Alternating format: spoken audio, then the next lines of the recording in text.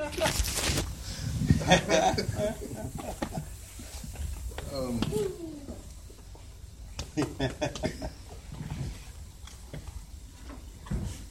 reading Proverbs 18:21, and it says, "Death and life are in the power of the tongue, and they that love it shall eat the fruit thereof." So we'll get back to that scripture in a minute, but I want to talk to you a little bit about the power of words, power of the tongue, power of language, and that's basically is going to be my theme, is the power of language, and of course by extension the power of your tongue, the power of things that you say. There is a little known, at least it's little known among us, among people who are uninitiated to the law, of something called the Uniform Commercial Code. And the Uniform Commercial Code is the underlying principle that our law is set upon. And we are considered ignorant by the law, by the law standard to know that code. And that's what underlines all contracts. It underlines all laws. It underlines everything that runs our government. If you know that code, you can actually get out of a traffic ticket, because the underlying code says everything is based on a contract. So if you refuse to participate in that contract, you cannot be held legally to that. So you would have to know the statute, you'd have to know the phraseology, you would have to be able to go into court and to quote it. But the law considers us ignorant of it. So we have to have a lawyer to represent us who knows something about the laws that's on top of the Uniform Commercial Code. I say that to say that everyone who's in prison is there of their own accord, is there because they agreed to be in prison. That's what Uniform Commercial Code says. You have to agree to be in prison. You have to give up your rights legally in order. No one can take it from you. You have to say, yes, yes, I'll go. You have to be a willing participant in everything. That's how much secular world know that we are sprung from God. That they can't take anything from us. We have to willingly give it up. Now, I tell you, if the world knows that, if the law knows that, why don't we know that? Now, somebody could hold a gun to your head, but guess what? You still got to willingly say, okay. They could say, I'm going to kill you. You have to give up your right to resist in order for anything to happen. That's why there's so much consternation about the way people look. People want you to believe that they're something that they're not, because they want you to give up your rights to dissent, your right to say, no, I'm not going to participate in that. And a lot of people who know about the Uniform Commercial Code are thrown in jail because they don't want that information being spread. So I'm not here as a radical. I long ago gave up my rights to a lot of things for the kingdom of God. Amen. I long ago understand that, I am just here to serve the Lord, and my purpose on earth is to fulfill whatever He has for me to do. I don't want to be a radical. I don't want to preach radicalism. I don't want to preach, anarchy. I'm not here to tell you about all that stuff. I have a different purpose of bringing that up, so that you know that I'm not just talking stuff that I hear other people say, that I know what I'm talking about. So, and not for you to rest your confidence in my wisdom. I don't want you to do that, because I have scripture. What we're going to talk about in a minute. So I want to talk to you about terms of philosophy. Now, a lot of people wonder, can animals speak? Does anybody have a answer? Can animals speak? Can they talk? Anybody know? Yes? No? What about your kids? You think a dog can talk? How about a parakeet? Think he can speak? Yeah? Your parakeet can speak? What if a parakeet can speak with a little pea brain. You don't think a dog can speak? Really? Seriously? I came home one day. I had a dog named Shadow. I said, Shadow, how was your day? And he said, rough. I think that's pretty good speaking, don't you?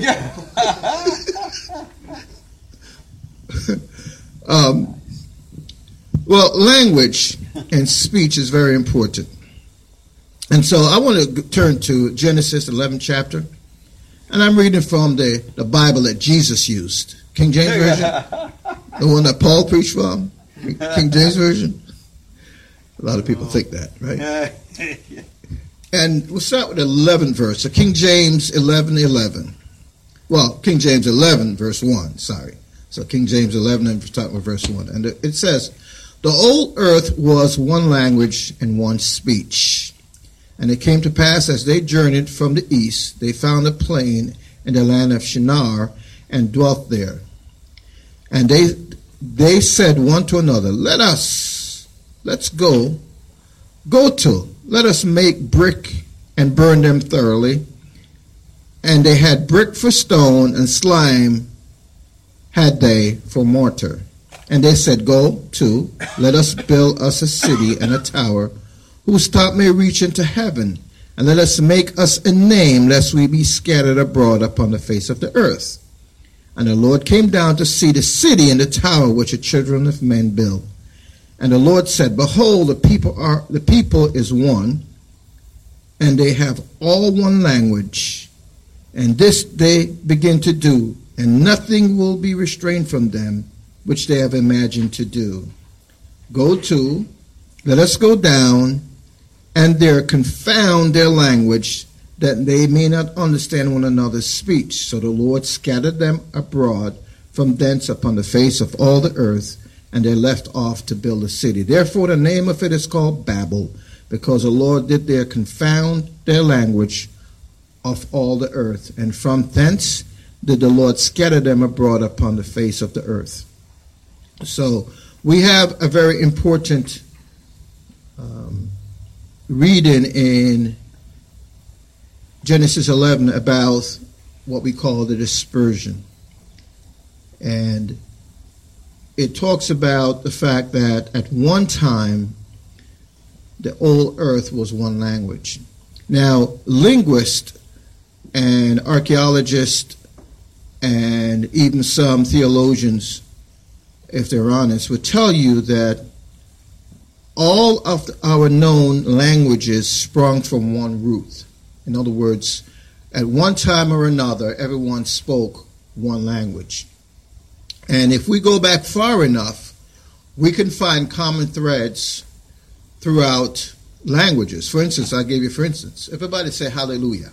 Hallelujah. Okay, so you're saying hallelujah, and you're using a language, at least for the first part, Hallel, that goes all the way back to ancient Canaan. And Hallel in Hebrew means praise. But in the Canaanite language, it says praise El. Hal is praise, and El, if you know what you know, Abraham called God El. And the ancients, the people who lived long ago, before the Jews came on the scene, before the Hebrews came on the scene, called God El. The whole world knew God as El. That's what his name was.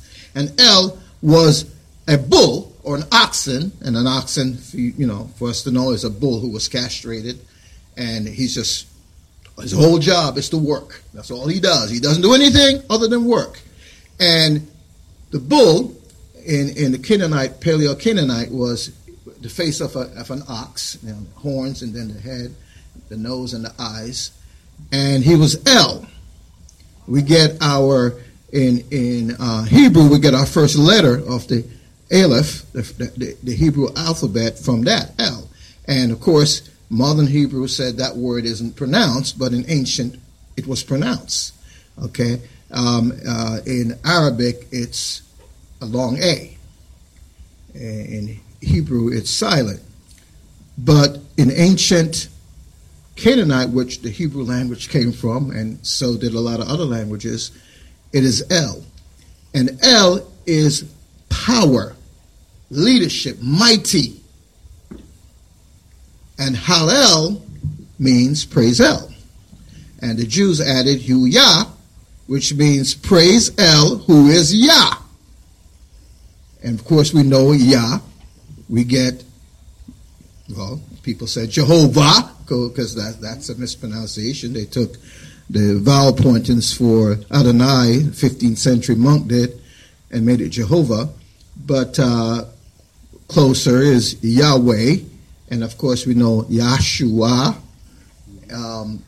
So praise El, who is Yah. So praise God, who is Yah. Or praise God, who is our God. Praise God, who is our God. Praise El, who is our God. So when you say that, you are going all the way back thousands of years, reaching to one of the original languages that was literally written with hieroglyphics. That's what it was written with. There was no... and you're bringing it into modern times and saying, praise El, who is Yah. So the whole world was one language and one speech. And I want to tell you, there was no looking at people and saying to them, you know what? You are yellow, so therefore I don't like you. Or you are brown skinned, so therefore I don't like you. Or you're a little bit light. Or you got blue eyes. Or you got red eyes. Or you got yellow eyes. There was none of that. There was no racial, ethnic or cultural distinction back then. Everybody was working with everybody. Everybody loved everybody. Now, there was fighting and infighting and cliques and family feuds and things like that, but it wasn't based on any kind of cultural or nation type of feeling. There was no nationalism. Everyone was one. And so they said to themselves, you know what? Remember that there was a flood. And remember that this God, this El, flooded this place. And so what we need to do is make a tower, so if this ever happens again, a city that's elevated so that we'll be able to be safe. And they decided to form government and do certain things. And God said, you know what? If people decide they're going to be evil, evil is going to spread across the entire world. If people decide they're not going to worship me, then everyone is going to do that. So let's go down and separate them, and so at least we give the people who want to serve me a fighting chance. So he divided their language, and that's where we get a lot of the hatred from in our society today. You know, if you speak this language, you're good. You know, you go to Canada, and if you go to the French-speaking portion of Montreal, if you go into Montreal or to Quebec, at that particular portion of the country, and if you do not speak French, a lot of people won't talk to you. I remember going there and going on the street in Montreal and asking for direction, and people ignored me. I happened to have someone with me who could speak French, and the guy stopped. The very guy that I was speaking to stopped and spoke to her in French, but ignored me because I was speaking in English, and that's the way they are. People today hate black, brown, and yellow people. Some people do. I don't happen to have a problem with yellow people. I'm married a yellow person, so I have a problem with yellow folks. Okay, and I like black people because when I look in the mirror, I see one staring at me every day. I go this way, the guy's looking at me. I go this way, the guy's looking at me. You know, I jump up, I go like that. He's looking at me. Hey, he's a dark guy staring at me. Of course, brown people I like. You know, my kids are brown. I don't have a problem with cream people or with white folks or red people. I don't have a problem with people. I don't have a problem with any language. I love languages.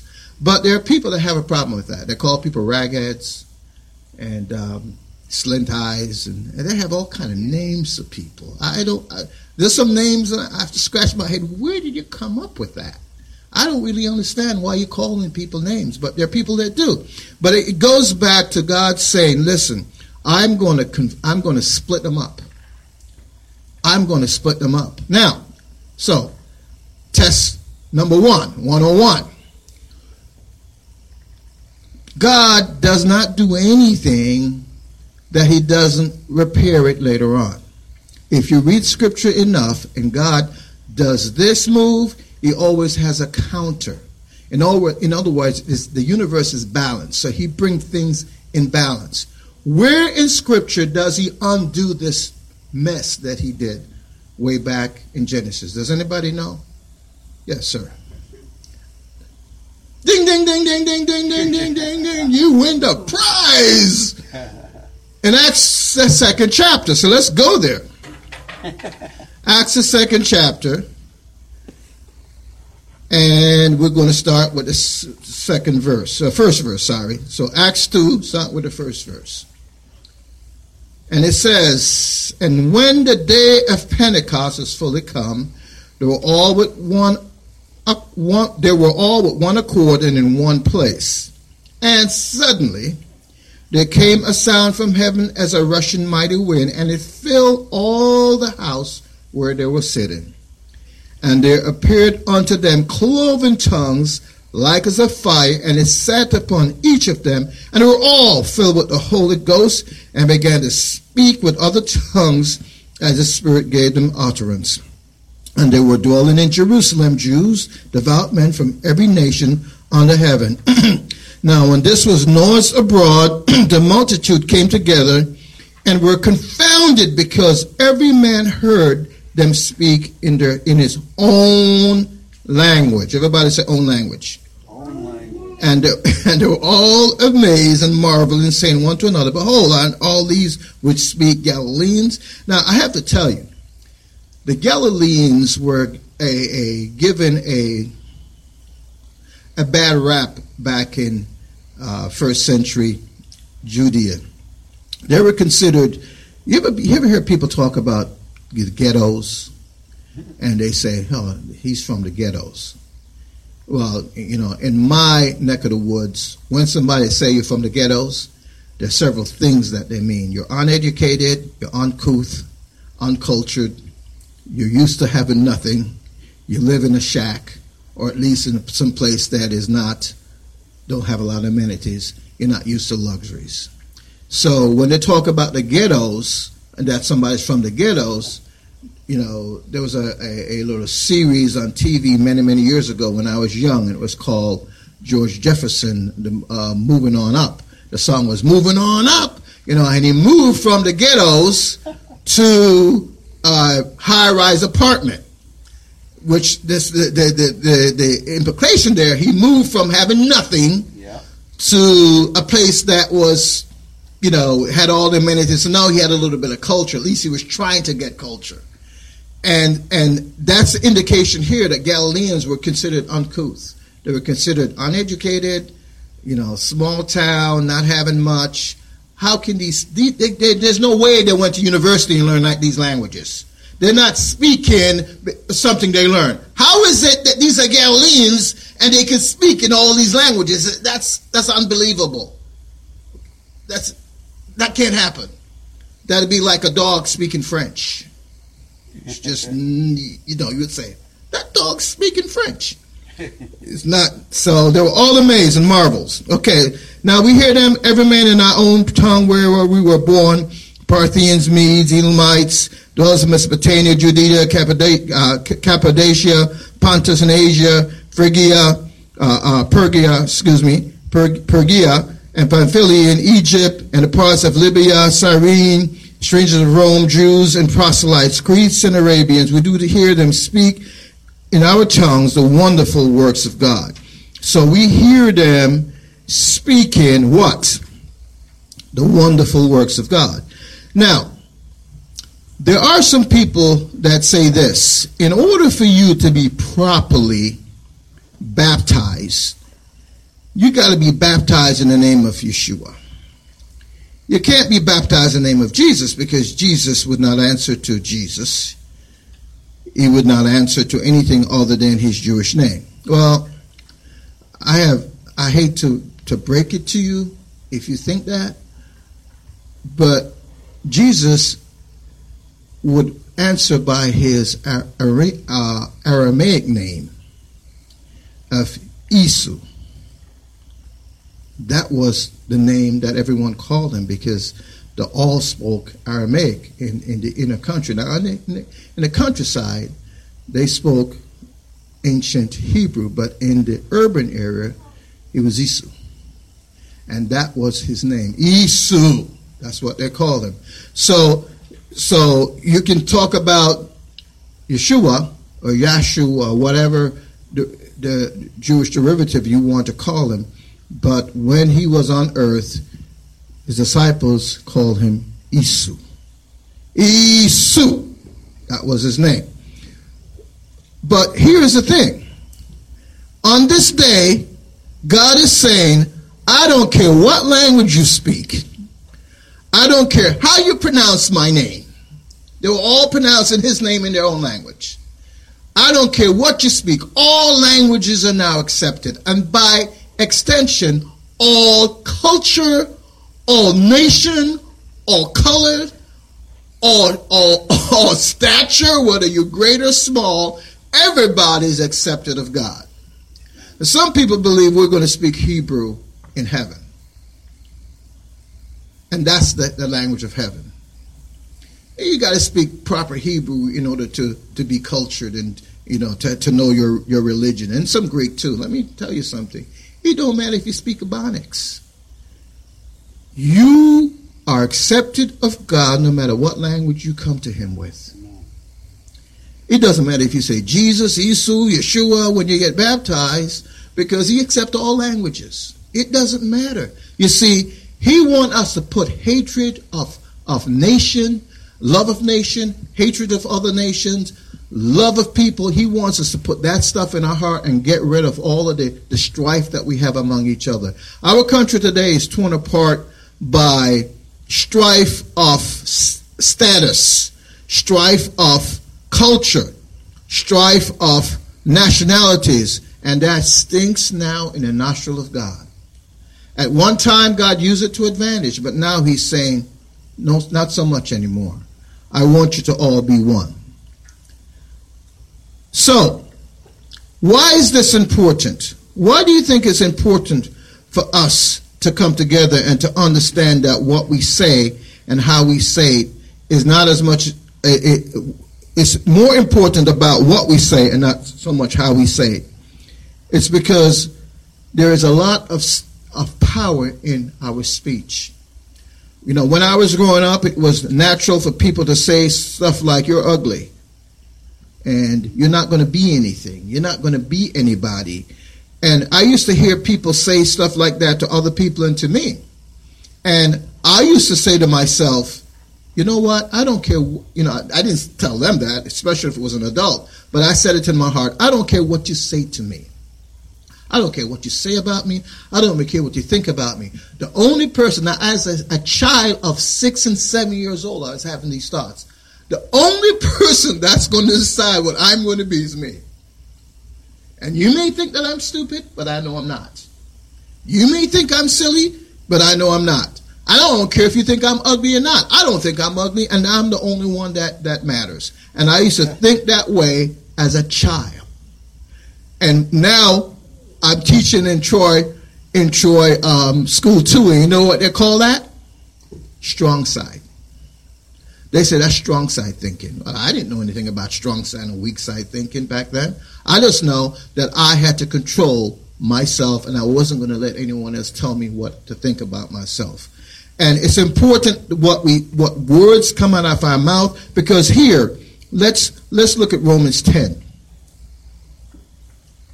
Now remember, we're talking about you giving up your rights and you acquiescing to something that you should not. You saying yes to somebody's perception of you, and you speaking the things that people want you to say and doing the things they want you to do, rather than doing what you believe God should do for you or what you believe God wants to do through you. Romans 10, verse 6 says this, and we're going to read a little bit. But the righteousness which is of faith speaks on this wise. Say not in thy heart, who shall ascend unto the heaven, that is, to bring Christ down from above, or who shall descend into the deep, that is, to bring Christ up again from the dead. But what saith it? The word, listen to this, the word, meaning what comes out of your mouth, what you're saying, is nigh thee, even in thy mouth, right? So we're not talking about scripture here. We're not talking about, the word of God. We're not talking about anything else other than what's coming out of your mouth. And in thy heart, that is the word of faith which we preach.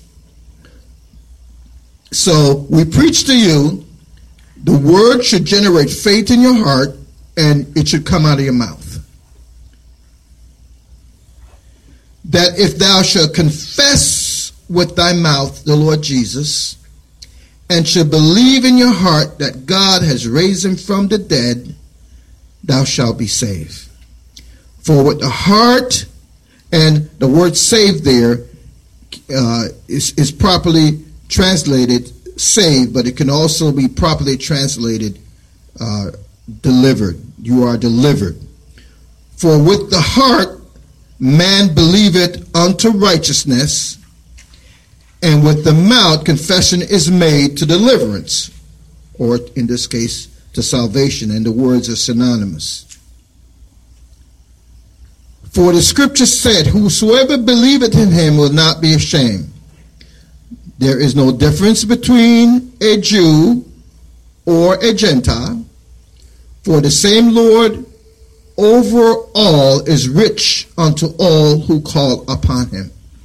So here was Paul is saying, don't go to a preacher to lay hands on you. Don't believe that there's anybody more righteous than you. Don't think that you have to go to some place to get prayed for. Don't believe that you have to shake yourself until belief comes into your heart.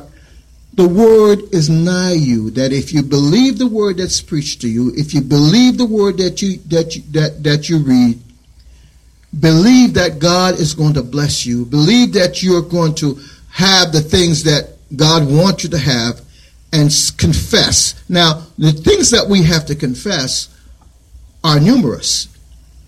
I believe that it's important for us to confess our sins, our weaknesses, our shortcomings.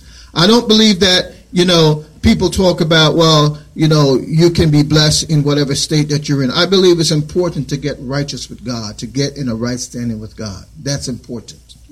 And I'm here to tell you today that I'm not a perfect person. I'm not here telling you that I have everything together. I'm here telling you that I'm a failed, faulty person, that I'm not righteous. But I believe in confessing my faults to God. And by the way, a lot of people, I know there's some people that believe that you ought to confess to a man, you confess to the Pope.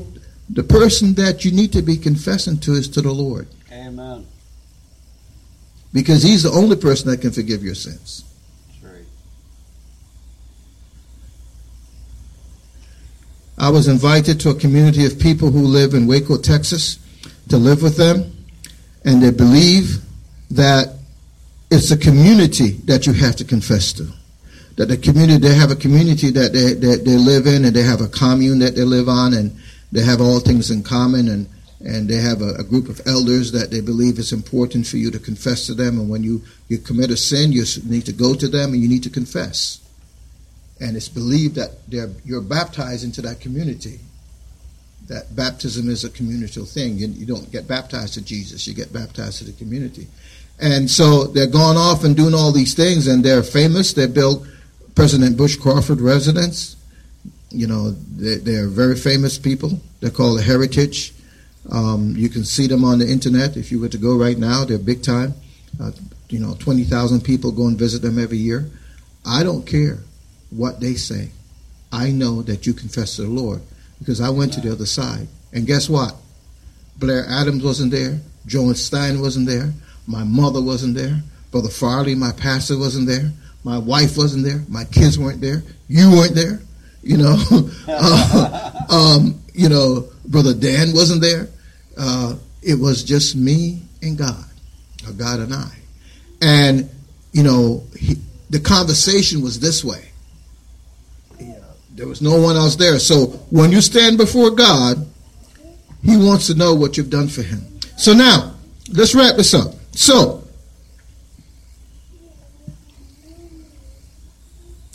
when we use languages in our words, I want you to understand that when God made you and breathed life into you, that you became living person who is a representative of God on earth. And your words are powerful. And so one of the things that if I can, when I minister, I try to leave at least one thing that you can remember, because, you're not going to remember everything I say. It's impossible for you to. You shouldn't remember everything I say. But if you can remember one thing or one point that I made, then I would have, I believe, made my point. I would have done something. And so if you don't remember anything else, I want you to remember this. Your words are powerful. And it's important that you understand that they have a creative ability. Life and death. Oh, by the way, you notice that I'm reading a lot better. I'm not doing this as I used to do. Praise the Lord.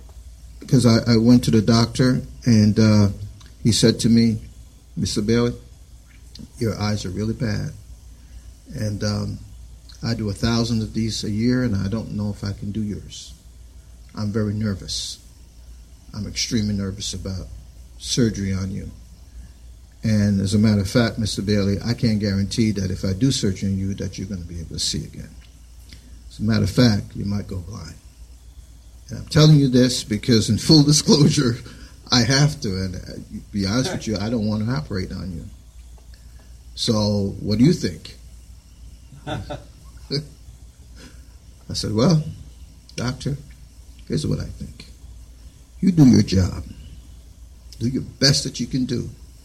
And I know somebody that can do the rest. Amen. He said, I said, yeah. He said, well, if you got a direct line to him, can you talk to him about some things for me? That's a funny guy. Point is that, I didn't know how it was going to turn out. I had no idea. But I put myself in the hands of God. And my words were, God, I knelt down and I said, God, I put myself in your hands, not in the hands of the doctor. And however this turned out, I'm good with it. If I don't see again, I'm good with it. But if I do see again, I'm also good with that. Amen. However it turns out, I put myself in your hands. And you see, that's what we have to do. We have to say, God, I am not going to speak death to anybody. I'm not going to speak evil to the situation. I'm going to speak life. But I'm going to do it according to your will. So whatever your will and your purpose is for me. We have a man as president who famously liked to fire people. He does it in reality TV. He does it as a president of the United States. He fired him by Twitter. He does it to contractors that work for him. I'm told, I heard that a lot of people have worked for him over the years, and if you didn't like the job you did, he wouldn't pay you. That's literally fine you by lack of pay, right? But if God fires you, guess what? Guess how he fires you? If you decide that you're not going to do the work that he has for you, or you're going to use different words that he wants you to use, and he says, you know what? I'm going to fire Randy. Guess what happens to Randy? Well, you think about it. So I decided that I don't want God to fire me. So I want to use. So death and life are in the power of the tongue. And they that love it shall eat the fruits thereof. And so, how do you eat the fruit of your tongue? When I said to that doctor, you do your best job. Do your job. And I know somebody that can take care of the rest. So I'm eating the fruit of my word of my tongue. So now I can see words like this. I can put down and be normal. I consider that normal. Okay. Now this eye is totally blind. I can't see anything. I believe you were there, Dan. I guess that you were over there, Randy. Brother Sam, I can't see you. The point that I'm making is, this eye, I know how it was before, and this eye is better, and I'm eating the fruit of what I said. And it's not so much my words, but I depend on the Lord. So I want you to remember that the words that you speak are powerful, and that we should put our tongue and the things that we say in the hands of God, and we should only say the things and believe the things in our heart that we believe will bring fruit and things to life that are, Brother Randy, that are healthy. Amen? Amen. Amen. God bless you.